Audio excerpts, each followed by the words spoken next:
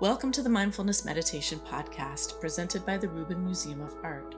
We are a museum in Chelsea, New York City that connects visitors to the art and ideas of the Himalayas and serves as a space for reflection and personal transformation. I'm your host, Dawn Eshelman.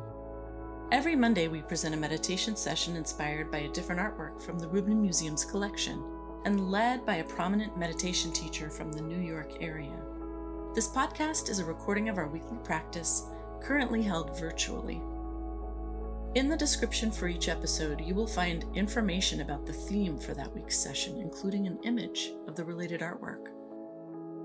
Our Mindfulness Meditation Podcast is presented in partnership with Sharon Salzberg and teachers from the New York Insight Meditation Center, the Interdependence Project, and Parabola Magazine. And now, please enjoy your practice. Hello, everyone.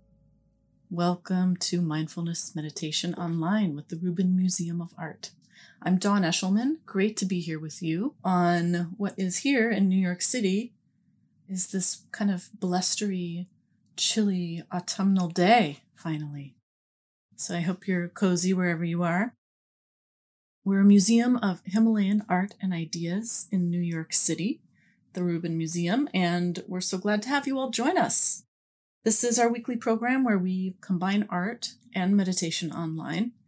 I hope that those of you who are nearby and out and about these days have come to take a look at our brand new installation called the Mandala Lab. This brand new installation is really exciting, and it just opened a couple of weeks ago.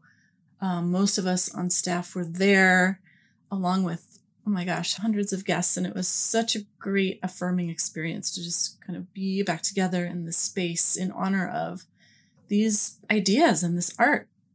So Mandala Lab is where emotions can turn to wisdom, and it really takes the cues from the mandala and the symbolism of the mandala, and the installation offers 5 thought-provoking, playful experiences and asks you to really use your senses to kind of bring you along an inner journey that's focused on your self-awareness and awareness of others. So I hope that you can come and enjoy this experience designed to inspire connection and empathy and learning for all of us. So based on that exhibition, we have taken our cue to really explore this world of mandalas. And today we're looking at a really beautiful one. I will share that in just a moment, and we'll look a little bit closer at it together. Then we will bring on our wonderful teacher, Sharon Salzberg, and we'll hear a talk from Sharon. We'll have a short sit, 15 or 20 minutes, guided by her.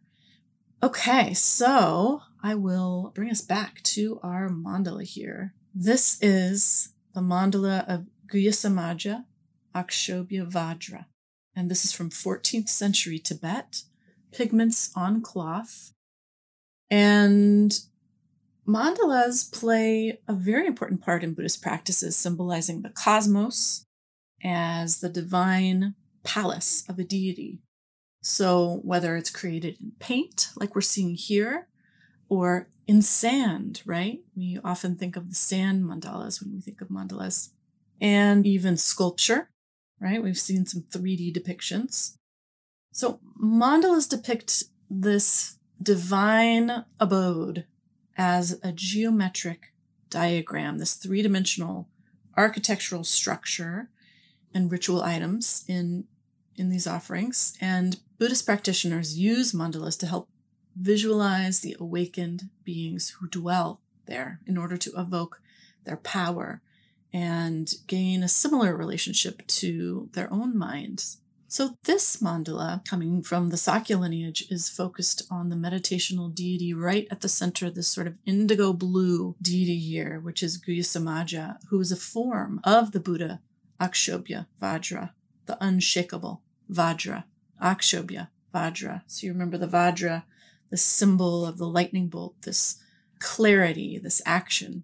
And Guhyasamaja here is surrounded by, I believe, over 30 deities in this entirety of this mandala, you can see it is just packed with detail, figures, symbolism. We have the rings of fire here. We have the 4 gates of the different directions. And in fact, the deities that surround him most closely are the so-called directional Buddhas, with Vairochana in the east, Ratnasambhava in the south, Amitabha in the west, Amoghasiddhi in the north, and they represent the enlightened qualities and wisdom of the 5 constituents of the human body and the mind, which practitioners develop through these practices of visualization, meditation, and ritual. So we will bring on our teacher today, the wonderful Sharon Salzberg. Sharon is the co-founder of the Insight Meditation Society in Barre, Massachusetts, and has guided meditation retreats all over the world for many years, and is the author of so many wonderful books, including Real Change, Mindfulness to Heal Ourselves and the World, and Real Love, The Art of Mindful Connection. It's so great to have you here, Sharon, and thanks again for guiding us. So thank you all for coming. It's so delightful to come together and practice together and look at such extraordinary pieces of art. So I've been thinking, of course, about the mandala, and one of the ways that term is used and the depictions, the art is used, is to symbolize a journey. And I find that very interesting because just now looking at that beautiful, beautiful mandala, it's really not a journey, I don't think, where you kind of start on the edge and you go right to the center and there you are. But you're absorbing and you're learning and you're gathering information and new ways of seeing and maybe things you didn't notice the last time you did the journey and so on as you go along. It reminded me a little bit of in Burma, there's this saying, like a folk saying, that when the hunter goes into the forest to capture a bird, it ultimately doesn't really matter if they capture the bird or not, because in their wandering, they learn the ways of the forest. So we learn the ways of our bodies and minds and our consciousness and our longing and our fears and everything, everything, as we make this journey. And that's kind of the whole point. You know, in terms of our Western conditioning, of course, we tend to get fixated on the goal and capturing that bird and getting that insight and having a different state of consciousness, and maybe don't pay as much attention to the actual benefit and the kind of beautiful aspects of the actual wandering. But that's what is evoked for me. It also reminded me of a labyrinth in a way, which, as you know, is a kind of patterned walk that zigs and zags and does these turnings with the ultimate goal of being just in that center point. And I remembered the first time I ever walked a labyrinth. It can be etched in concrete. It could be in a rug, a carpet. There's so many different ways, but it's the same kind of zigzag movement. So the first time I ever walked a labyrinth was outdoors at Grace Cathedral in San Francisco. And I started at the edge and I was walking along, and it was very much that kind of, you know, you're almost at the center and then you just keep following the path, which is laid out, and you end up right back at the edge. And I remember the first time that happened, I stood there and I thought, I made a mistake. I was almost in the very center, and somehow this path has taken me on a kind of loop, and I'm way out here, sort of near the edge again. I must have made a mistake, but there's nothing to do but keep on going step by step as the path is laid out. So I kept on going, and lo and behold, having almost been in the center and then being way out on the edge again, I kept going and found myself right in the very center. So I went from the outdoor labyrinth inside the cathedral, where they had another identical labyrinth on a carpet, and I started walking, and I had the identical experience. I was almost in the center, and the path took me way out, more close to the edge, and I had the thought, I must have made a mistake. I did this wrong. And then I thought, didn't you just have that experience a few minutes ago where you saw that sometimes a path does that? You feel like you're almost right at the very, very center, the heart of everything. And then you just keep going and you're way out on the edge again. But if you keep going, you will find that you are, in fact, back into the center in the long run. And so I found that also interesting, including our tendency to chastise ourselves for not having the right experience, even though we just learned something a minute and a half ago about all experience is important and it's all valuable. So there's so many ways of looking at a mandala and looking at a journey.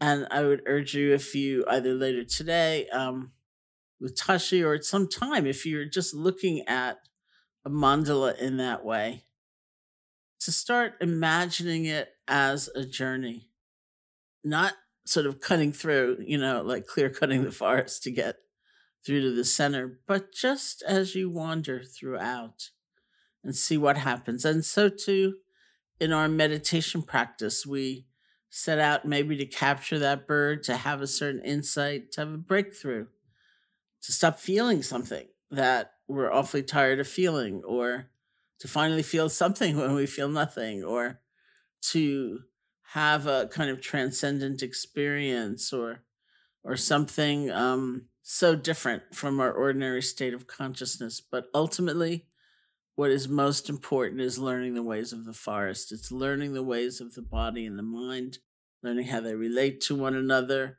learning what brings us sorrow, in fact, which may not be what we think, learning what brings us joy and a sense of fulfillment, which may not be what we think.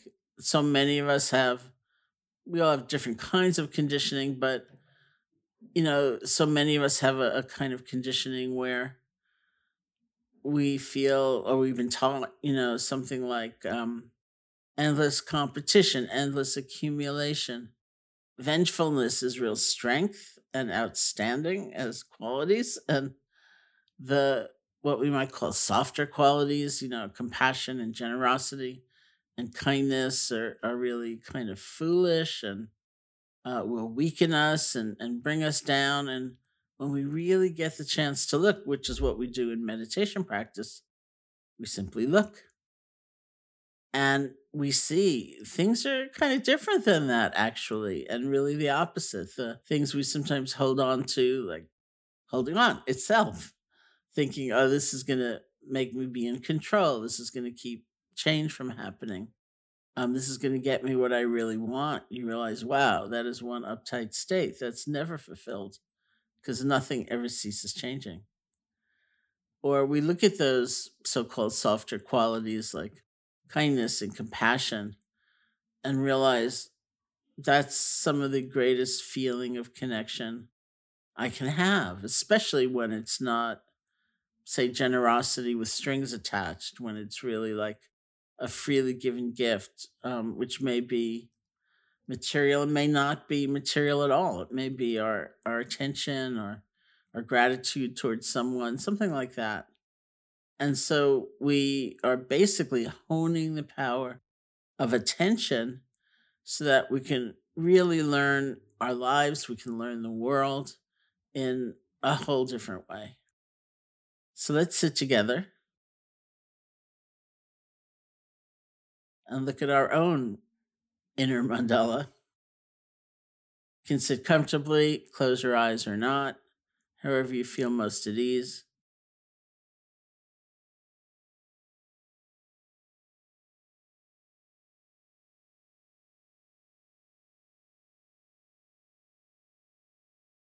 You can listen to the sound of my voice or other sounds. And unless you are responsible for responding to the sound, see if you can just let it wash through you.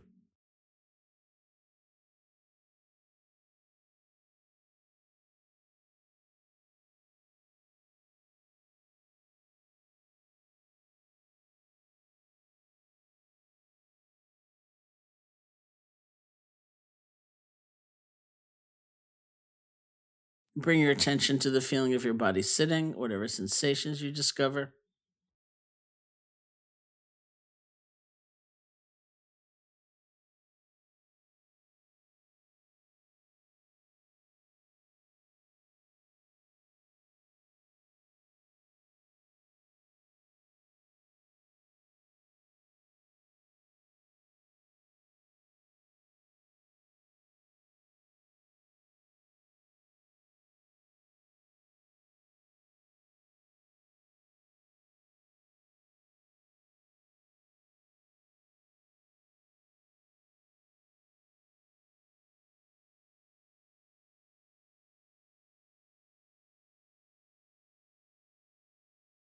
Bring your attention to your hands and see if you can make this shift from the more conceptual level, let go of fingers, to the world of direct sensation, picking up pulsing, throbbing, pressure, whatever it might be. You don't have to name these things, but feel them.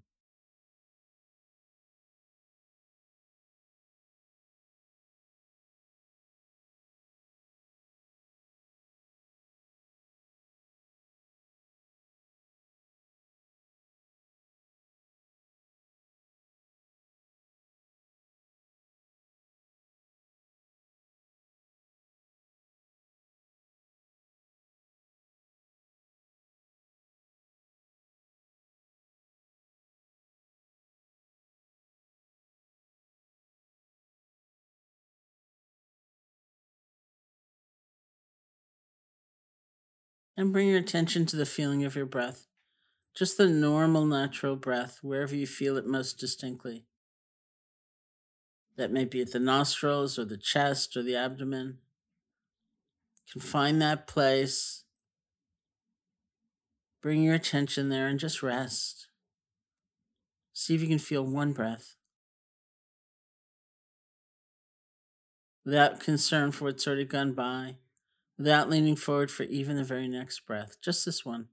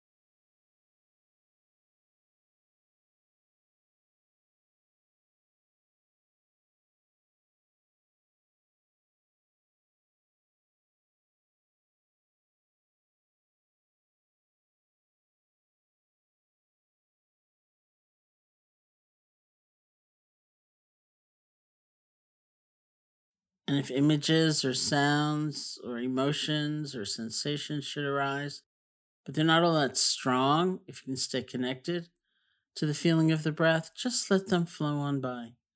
You're breathing, it's just one breath.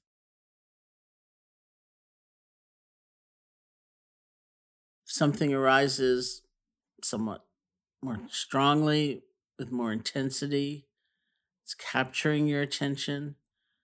Spend a few moments just recognizing, oh, this is what's happening right now. Forgive yourself for whatever you're feeling, whatever's coming up. You simply want to acknowledge it. This is the truth of the present moment. There's joy, there's sorrow, whatever it might be, if that's easy. And then bring your attention back to the feeling of the breath. And for all those perhaps many times you are just gone, spun out in a fantasy, lost in thought, or you fall asleep, truly don't worry about it. You can recognize that, see if you can let go gently of whatever's taken you away.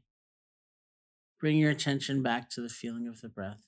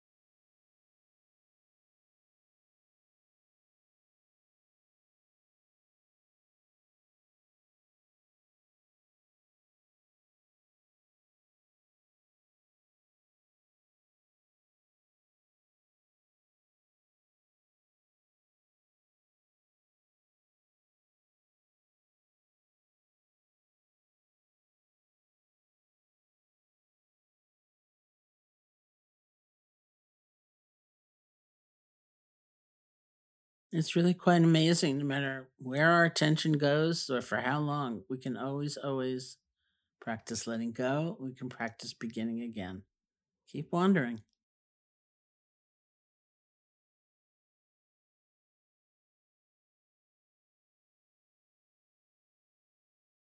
Nothing's been lost, nothing's been ruined.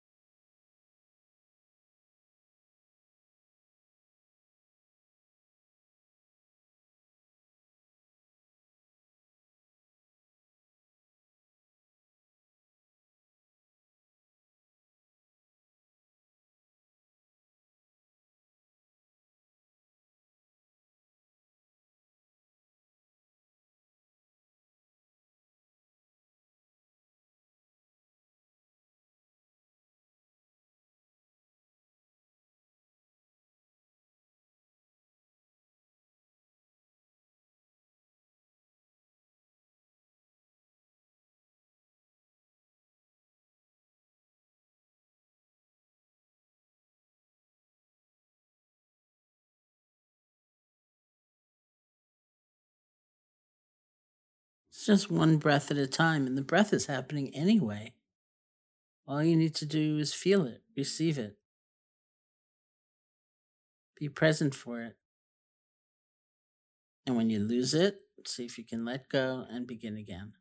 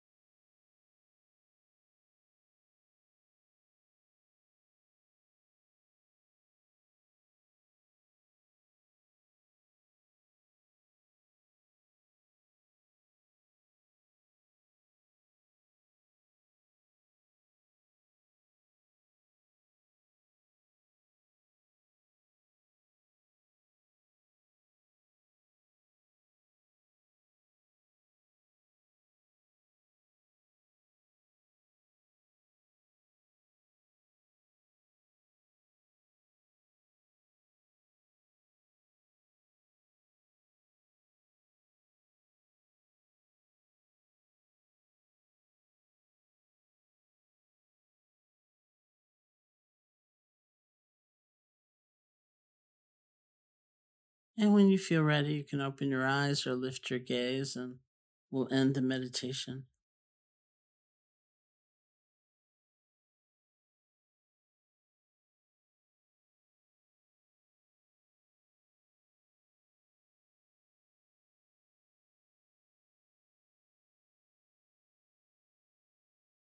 Thank you. Thank you all. That concludes this week's practice. If you'd like to support the Reuben and this meditation series, we invite you to become a member. If you're looking for more inspiring content, please check out our new podcast, Awaken, hosted by Laurie Anderson. The 10-part series features personal stories that explore the dynamic path to enlightenment and what it means to wake up. Now available wherever you listen to podcasts. Thank you for listening, and thank you for practicing with us.